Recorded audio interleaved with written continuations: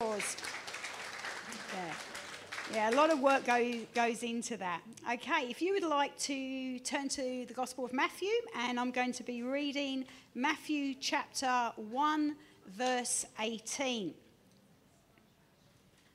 Matthew chapter 1, verse 18. Now the birth of Jesus Christ was as follows. After his mother Mary was betrothed to Joseph, before they came together, she was found with child of the Holy Spirit. Then Joseph, her husband, being a just man and not wanting to make her a public example, was minded to put her away secretly.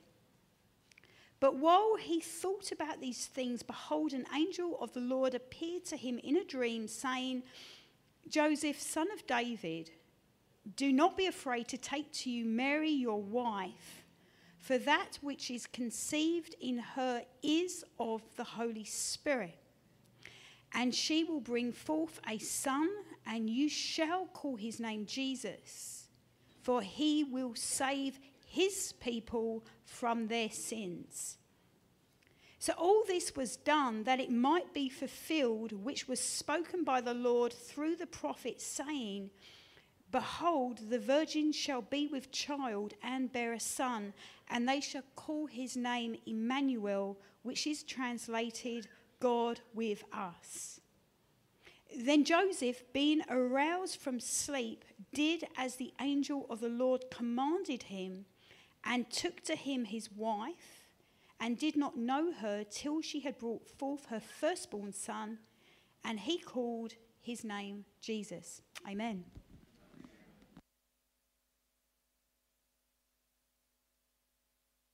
This church, you're allowed to say that. Still allowed to say it in this church. Happy Christmas. It's good to be back in the house of God. It really is. Wonderful to be back in the house of God. And by reading that passage, what do you think I'm going to preach about today? Who do you think I'm going to preach about? Everybody thinks I'm going to preach about Mary. Everybody thinks they're going to preach about Mary, because most times when you preach around this time of year, people preach about Jesus, the birth of Jesus. They preach about Mary. They preach about the shepherds. I always preach about this stuff. They preach about the three wise men. And they're all the high-profile people of Christmas. But today, I want to preach about a man who, in every scene, he's kind of off to the side. He's considered more of a support cast than a main player. And, of course, that is Joseph, Mary's husband, and the father or foster father of Jesus. And, we often focus on the high-profile people in Scriptures. And this man couldn't get more low profile. In fact, if you look at the passage and you look at his life, there's not one word he speaks. Doesn't say a word. So we often look to people who are orators or articulate, have a lot to say. Yet this man's in the Word of God, and he's chosen and given a great role to be the father of Jesus. And he never said a word. Never said a word. And he was used by God, obviously, more than he ever would have realized or ever dreamt.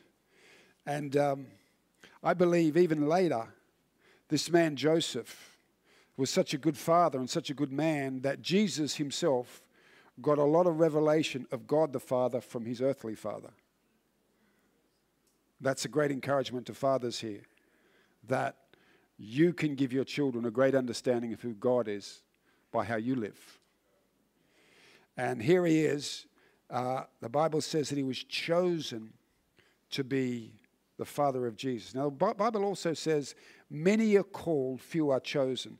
God is not random. God is not careless. He chooses certain people for certain roles. And God, there are people here God will choose if we meet certain criteria. Because the Bible says the eyes of God roam to and fro the earth, looking for people to show himself strong to. In other words, looking for people to use. And so this man was used, and he was called, and he was given the great blessing of raising God's son. Looking after Mary and raising God's son. That was his calling. Never had to say a word, but God gave him the job of looking after Mary and raising Jesus. Being a father to Jesus. And why did God call this man? Why didn't he call other men? What was it about this man that made God choose him? The Bible says Joseph, her husband, being a just man or a righteous man, another translation. That speaks about not his gifting and not his charisma, it's about his character. There was something about this man that God saw in him that said, I can trust this man to be a father to my son. What a wonderful thing to be trusted by God. And here he is. Story tells us that this just and righteous man, it says that he was engaged. The Bible says in verse 19 that he was betrothed. Now, to understand the passage, we've got to understand the weddings in those days and marriages were done different to they are today. In those days, it was like marriages were more arranged, so parents would pick, suitable husbands and wives, and it was mostly arranged. And what would happen, they would come to a legal agreement. They'd say, okay, this is you're going to be your wife, and this is going to be your husband, and they would make an agreement, and by that time we would call it engagement. But during that time, there'd be a 12-month period where they were considered husband and wife. Even though they hadn't gone through the ceremony, they would be considered husband and wife, and then after 12 months, they would have the ceremony. It was different today. And so that's why it says that although they're not married, Mary was Joseph's wife. She was his chosen. So she was betrothed, and they were going through this period, and rarely did they see each other in this time. Rarely did couples see each other. They would actually be chosen and put aside, and then they would come together on a year later on the wedding day. And so he is a man. We know he's a simple man because he's a carpenter. Matthew 13 tells us he's a carpenter. We know he wasn't rich because when Jesus came to be dedicated, they didn't use a lamb. They used pigeons, which is what poor people used. So he's a simple man. God chose him. And he was very excited at this stage of his life. He's little Mary, and he's going to get married. And of course, he's excited and planning probably to build her a house because he's a carpenter. And then out of the blue, this bombshell gets dropped on him. Little Mary is pregnant. And the rumor mill starts.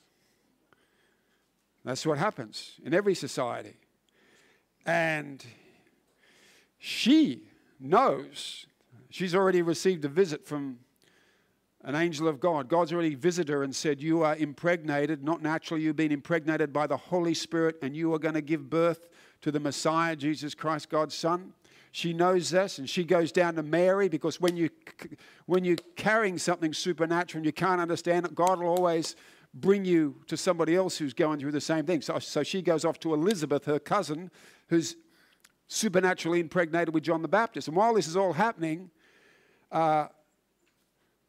Joseph's trying to process it all. He's like, it doesn't even say whether she told him she was pregnant by the Holy Spirit. All he knows is she's pregnant. And we know that being a human being, he would have gone through all these emotions that, she's betrayed me. This woman who I thought was innocent and naive and good, she's actually had a secret and a secret lover, and she's betrayed me.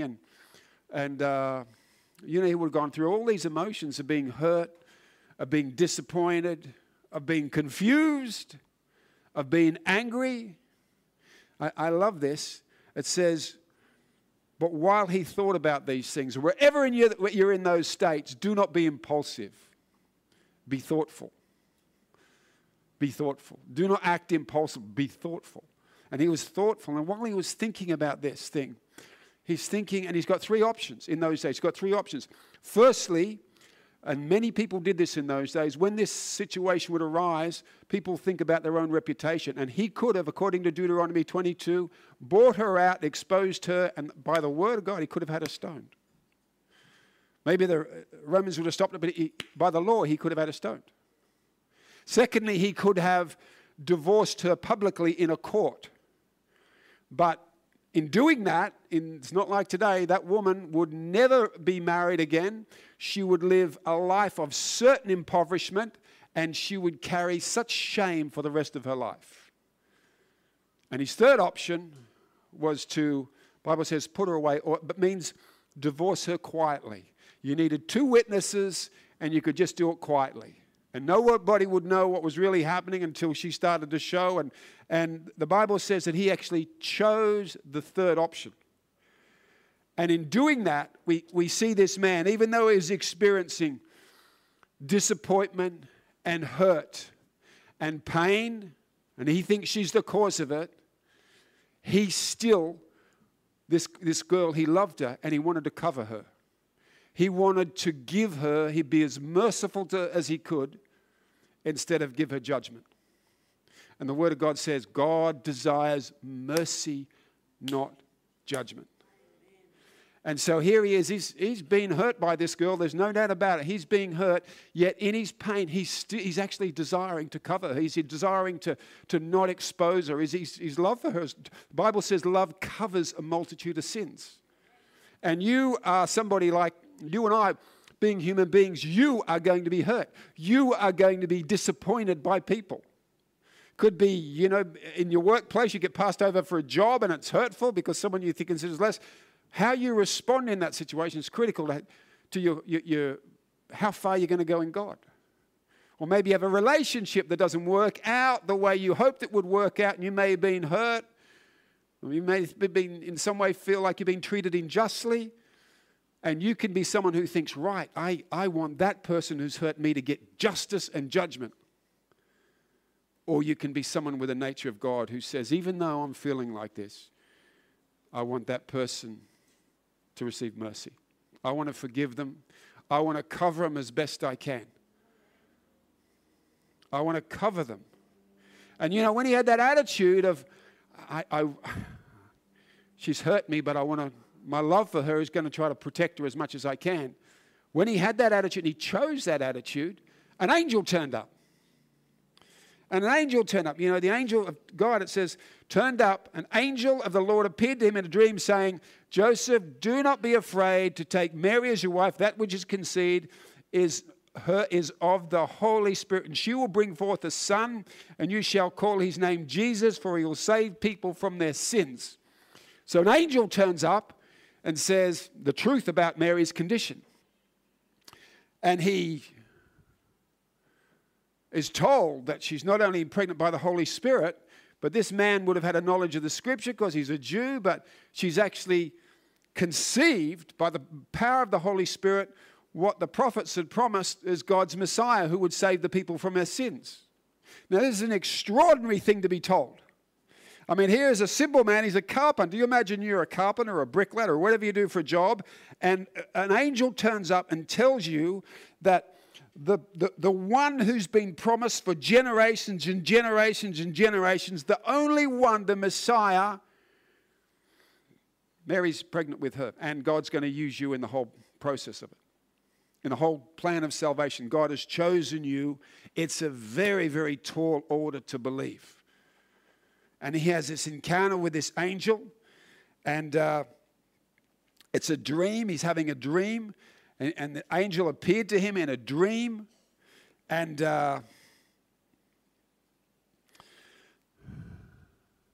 we hear about these things, but we've got to understand the way God speaks, the language of the Spirit is God speaks in dreams and visions, and he speaks in impressions. God's spoken to me in dreams, and he's spoken to other people here in dreams many, many times. But even when you have a dream, it's possible to question the dream. And at every moment of this passage, the one thing about Joseph, and the reason why God, I believe, chose him, Zechariah was someone who was also included in the great plan of salvation, and he was his wife, who was barren, was impregnated with John the Baptist. But when the angel turned up to explain what was happening, Zechariah goes, I don't get it, and I'm not going to believe it until you explain yourself to me. But when God turned up for Joseph and told him something, even though it was out there and it was extraordinary, in this passage, at every part of this story, every part of his experience, this man trusted God. And you don't know how much, you can do this for God, you can do that for God, but the Bible says, without faith it's impossible to please God, and the righteous are justified by their faith. What God is looking for in all of us above everything else is to simply trust him.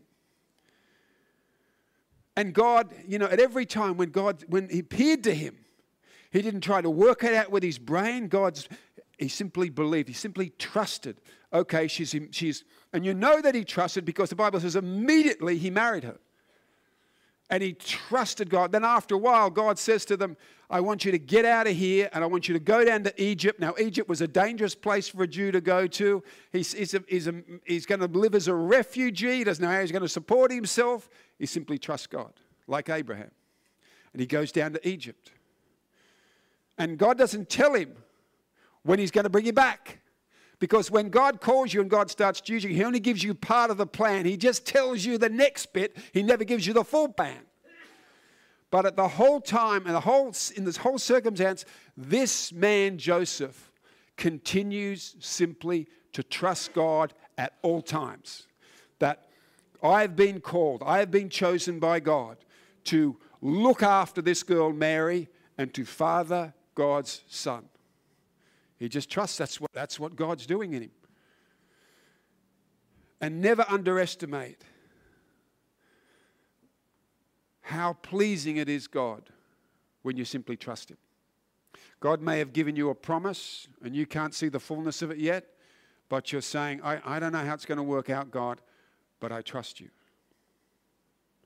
Maybe giving a promise about a child, maybe giving a promise about a calling, maybe giving you a promise about a healing, and you're saying, I haven't got the full plan, but I'm trusting God. I'm trusting in his word. I'm trusting him with my heart. I'm not trying to figure it out in my head. I'm just saying, God said it. I believe it. I'm resting in his faithfulness to me. That is what pleases God. You ever wondered why God called Abraham from one side of the world and said, I want you to go from Ur all the way over to Canaan? Why? Because he's always been looking for a man who would simply trust him. And Abraham is called the father of faith because he didn't know where he was going. All he did was exercise trust in God. And for you to be someone who God considers just and righteous, not only got to be merciful, but we've got to have trust in God. And maybe you're going through a hard time because Joseph went through plenty of hard times. He went through public ridicule. He had to make a long journey down to Jerusalem, down to Bethlehem. And it's hard sometimes when you're walking with God. But in the difficulty, he just trusted. God has got me. God has got me. God is faithful. Never doubt that. When you're going through a hard time, just say, God, I trust you. At all times, this man, there's not one time when he questions God. And so he trusted God when he could have doubted. Easily could have doubted. But he chose to trust God. Do you trust God? Where are you at now? You trust God's hand is upon your life. You trust he's never going to forsake you, never going to leave you. You trust the promises he's made to you. He is faithful, even though if they look a million miles off today, but he is still going to perform it. Do you trust him? Because that's who he is. He is faithful. And then here he is. So he's merciful. He's trusting. And then God gives him, God gives him 3 or 4 dreams and encounters, divine encounters. Now, I just want to say to somebody, you may be not a preacher, you may not be a prophet, you may not be a healer, you may not have anything prominent. You may be someone in the kingdom of God, which is less, has less of a profile. All Joseph was called to do was look after Mary and the boy. And he committed himself fully to it. And you may be someone who God's in the kingdom, he may have said, I want you to look after even the facility here, but that's what God's told you. Or I want you to give money for the kingdom. It's not glamorous. But when you don't have that profile, sometimes people think, oh, that means that I'm never going to have this incredible encounter with her. I'm never going to have dreams and visions, because those things are reserved for the kind of the A-team, the preachers and the prophets. It's not so. God wants to give you a dream. He wants to turn up and he wants to manifest you, because what you're doing is every bit as important as someone who has a whole profile. In fact, the Bible says that people who have the lesser roles have more honor from God. So expect God. When you obey Him, when you trust Him, when you apply His word, expect He is going to turn up. I've had times, I don't want to lift myself, I've had times when actually God has visited me in a dream and I've heard His audible voice. So He's still doing this today. He's still speaking with people. Now here He is. God says to him, what's amazing? God says to him, do not be afraid. Take Mary as your wife. Now, what I find is extraordinary. And he says, this is the Savior she's pregnant with. And there's an expectation of protocol in those days that the engagement had to last 1 year. And this man, Joseph, as soon as he heard what God said, the Bible says in verse 24, he did as the angel of the Lord commanded him, and he took to him his wife, and did not know her she brought forth her firstborn. In other words, there was an expectation of the culture, the expectation of the people around him that he had to wait 12 months. But when God spoke to him, immediately he obeyed him. He immediately chose obedience to the revelation that he had. And you see this all the way through. The angel of the Lord again appeared to Joseph in a dream, saying, arise, take the young child and his mother, flee to Egypt, until I bring you the word. The next verse, when he arose. So his obedience was immediate. Again in verse 19, when Herod was dead, an angel of the Lord appeared in a dream to Joseph, saying, arise. Then he arose and took the child.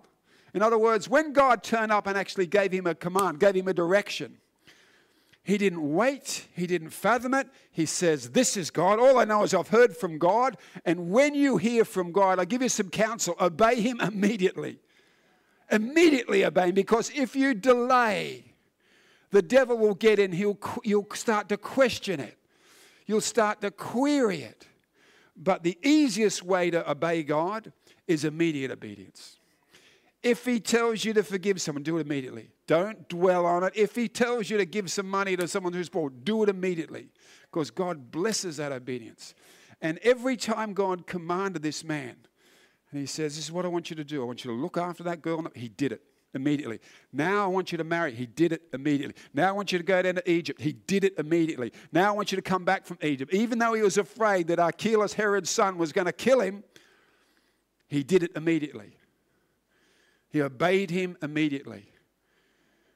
Now, God saw that obedience, and that's another reason why God chose him.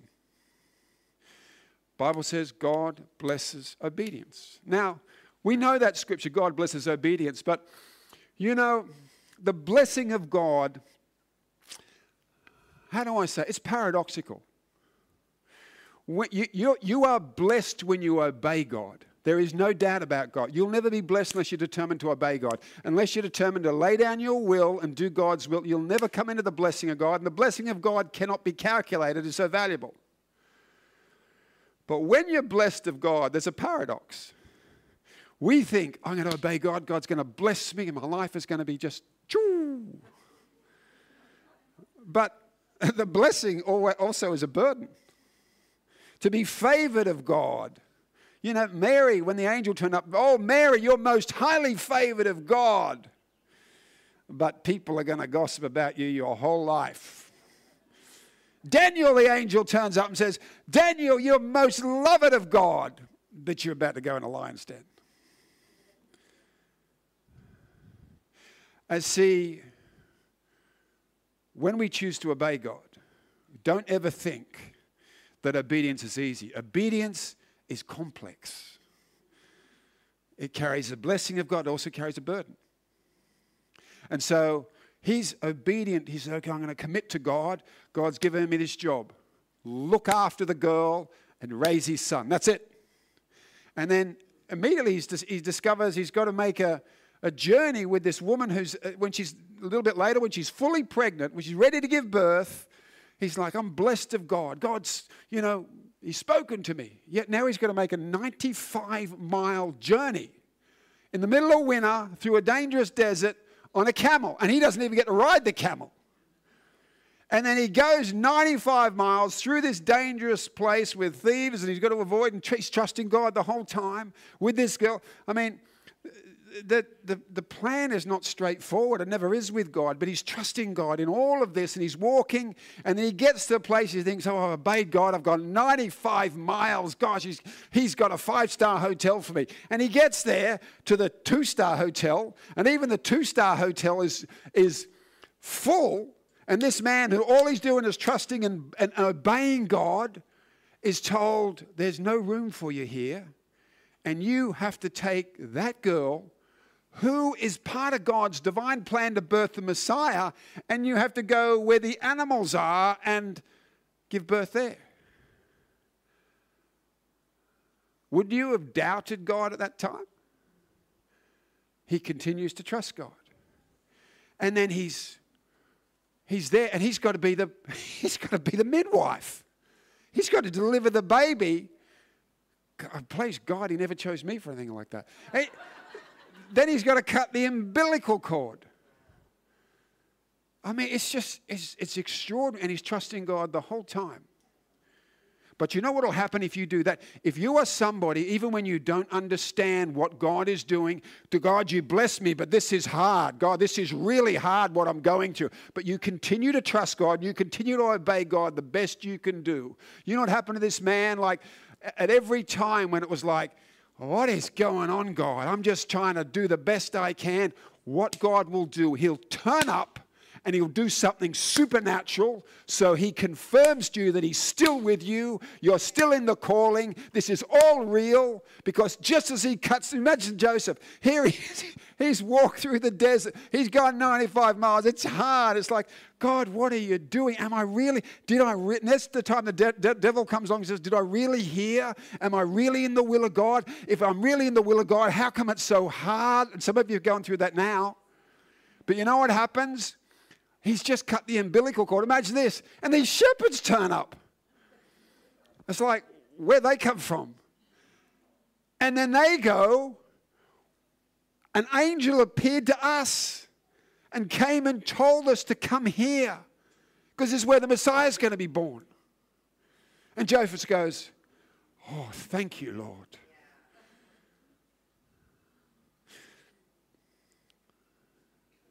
Other times, when he's in Egypt, again, angels turn up. When it's hard, angels turn up. This is what, and all he's doing is obeying God. All he's doing is doing what God commanded him to do. Look after the girl and look after the son. Don't have to say a word, just do that. Bible says, he who has my commands and keep them, it is he who loves me, and he who loves me will be loved by my Father, and I will love him, and I will manifest myself to him.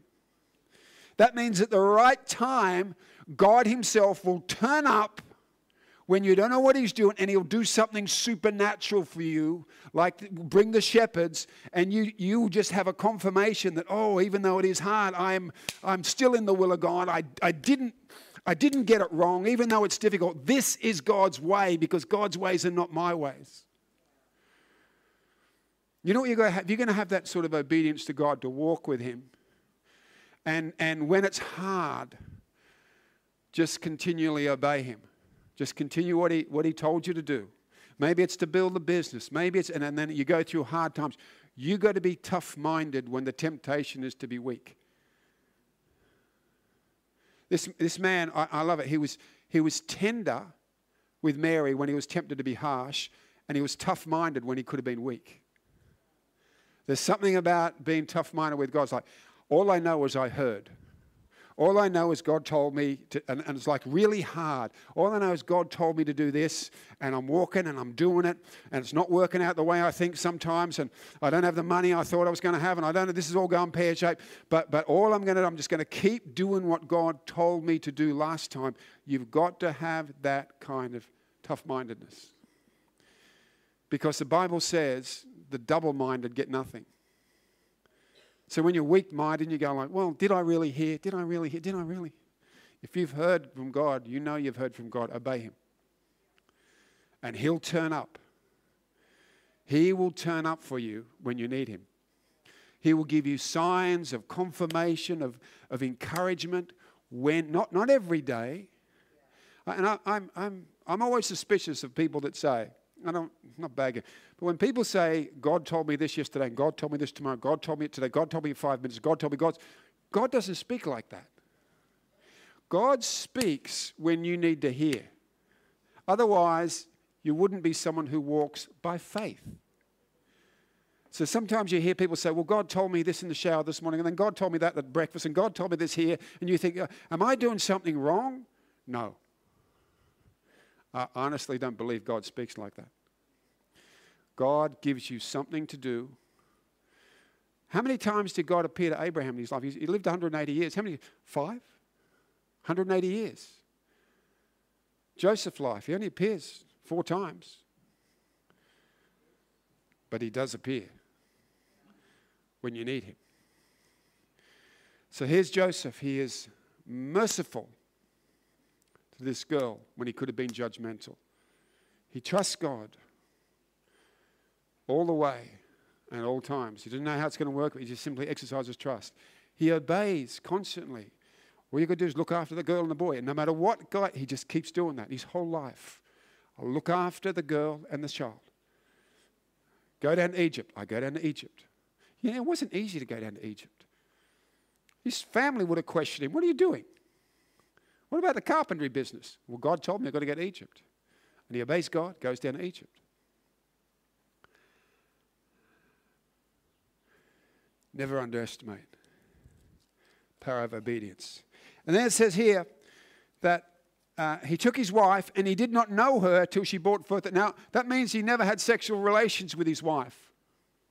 And the reason he never did is because the Holy Spirit had impregnated her and he did not want to dishonor the Holy Spirit.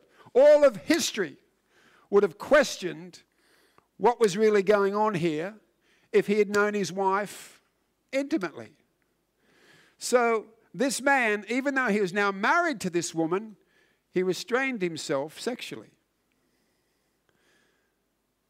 He could have just said, these are my marital rights now, but he restrained himself. And in our world, you know, people say today, you know, if you feel like it, you do it. Even in the church, people, they today, young people, are thinking, well, everyone else is doing it, and we've got to be practical. We have these passions.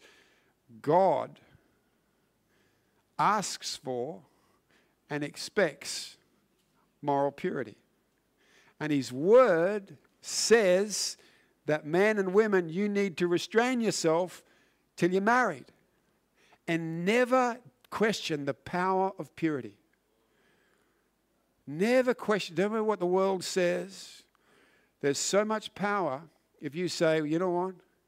I know everyone else is doing it, but my God says I'm not going to. I'm going to restrain myself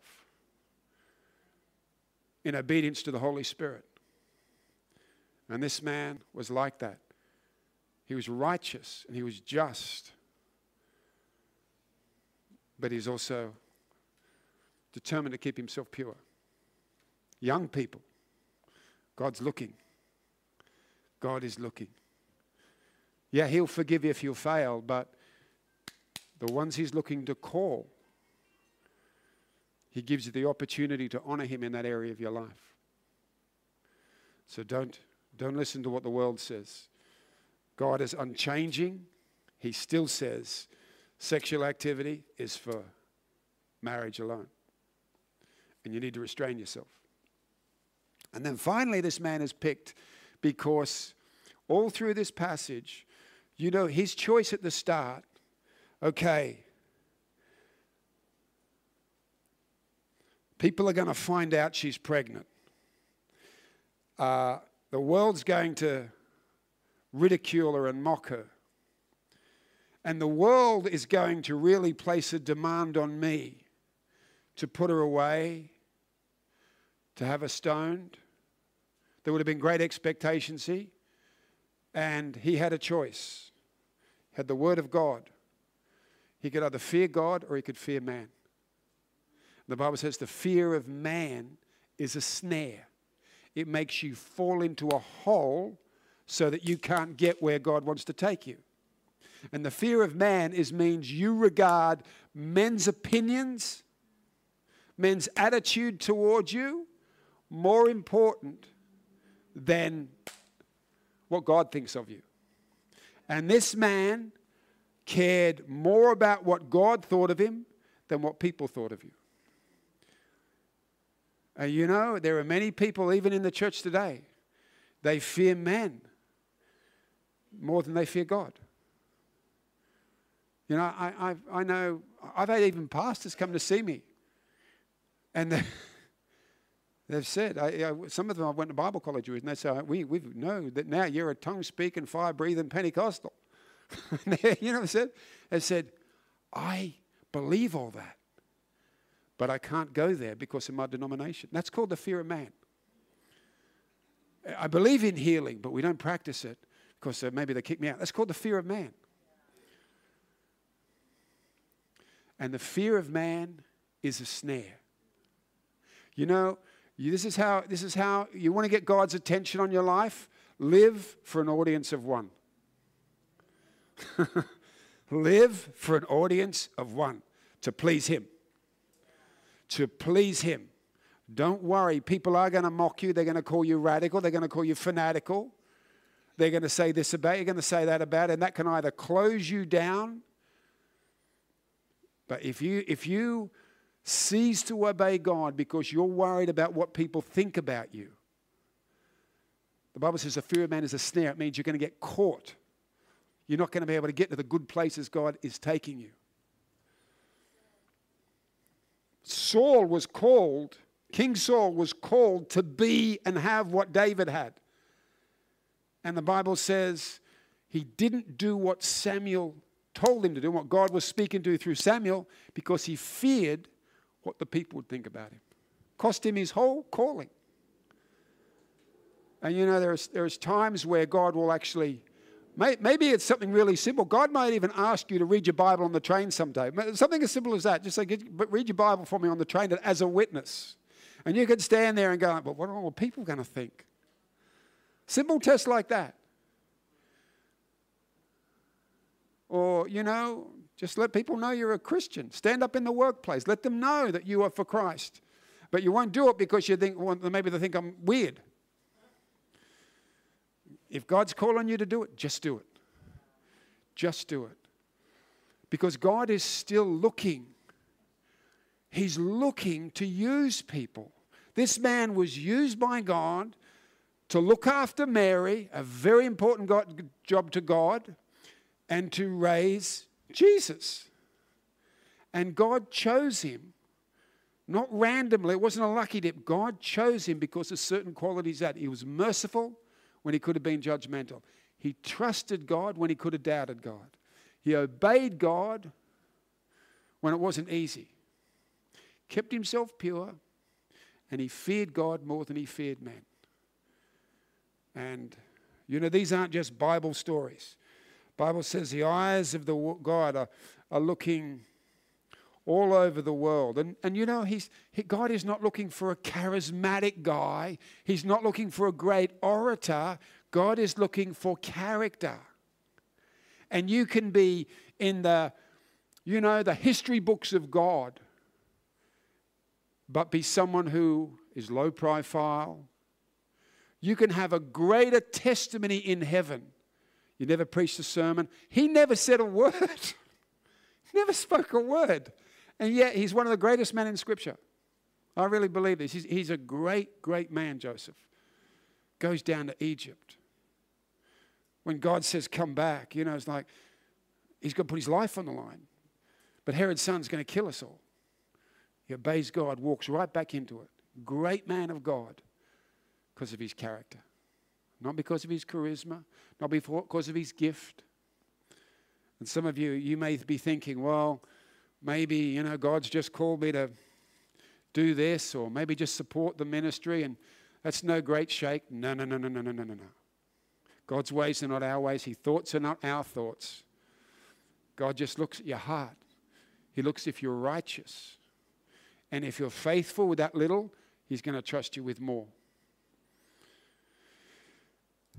Young people, don't underestimate the power of purity, restraining yourself, because God doesn't overlook it. He considers it important.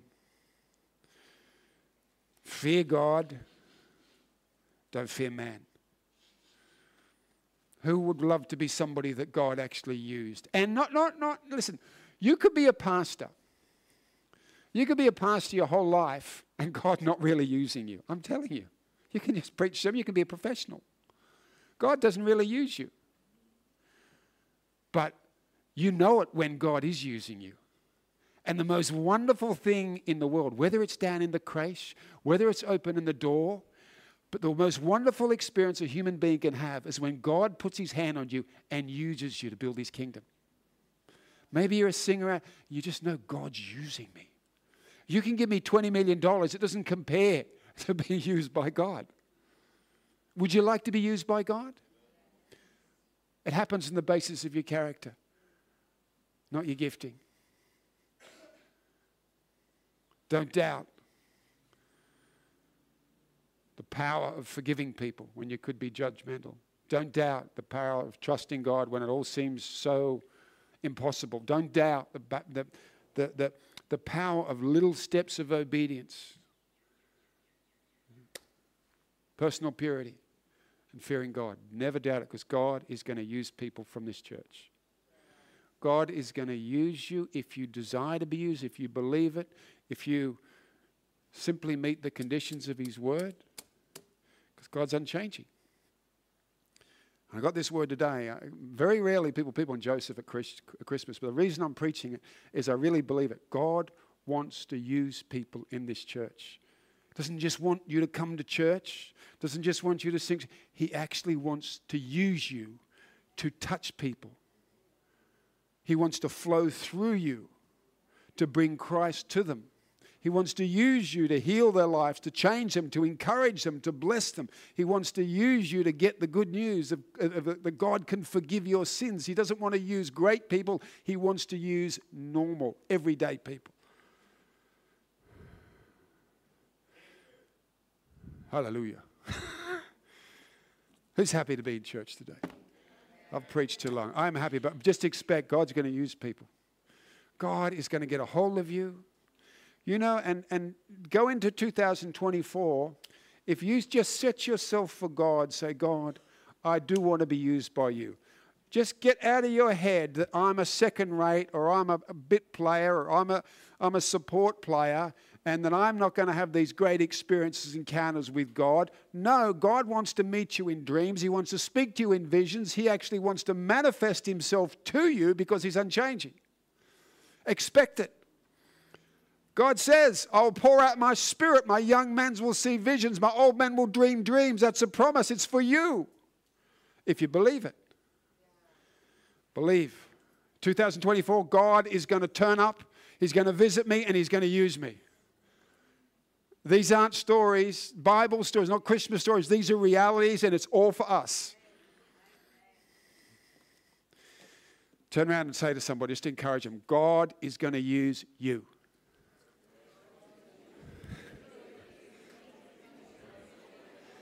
Prophesy it and declare it as you mean it, because it's true.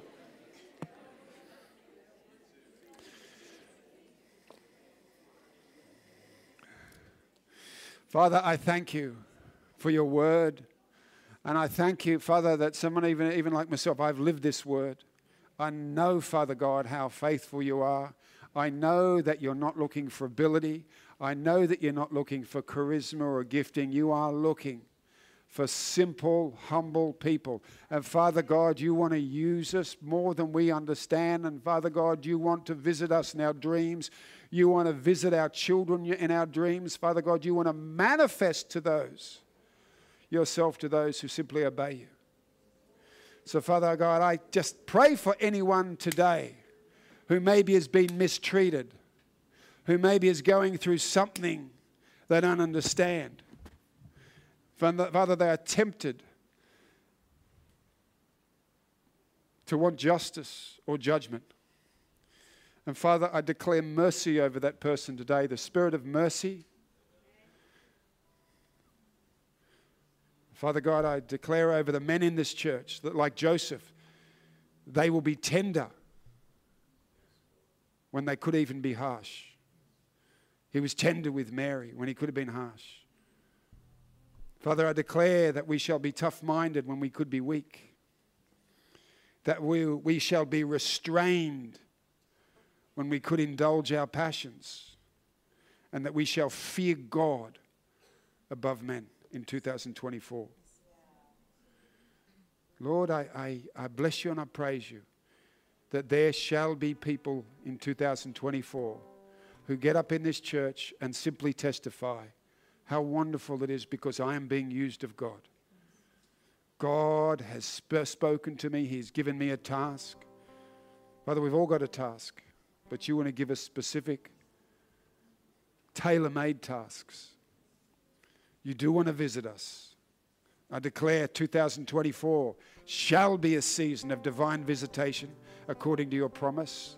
Our young men shall see visions. Our old men shall dream dreams because, Father God, you are pouring out your Spirit in this generation. And I bless you and I praise you for every Joseph in this church. I bless you and I praise you for every unseen servant. I bless you and I praise you that man may not see us, but you see us, God. I thank you for the ones who, Father, the world considers support players, but you consider superstars. Father God, I bless you and praise you. You don't weigh men like we weigh them and women. Father God, you look at our hearts. You look at the heart when we trust you. You look at our heart when we obey you. And you bless those hearts. Father, I thank you for the gift it is to be used by you. Father, let us never take it for granted. You are using this church. You're using us mightily here at Kurumbong in the nations. We are a church. We may not have a fancy cafe, but we know we are being used by you. And Father God, we say to you today, we value that above all. Continue to use us. Use us more for your glory. In the mighty name of Jesus. And all the people said, amen. God bless you, church, and have a wonderful, wonderful Christmas. Expect God to turn up and expect him to use you more and more and more and more, because that's his plan. Amen. Let's pray.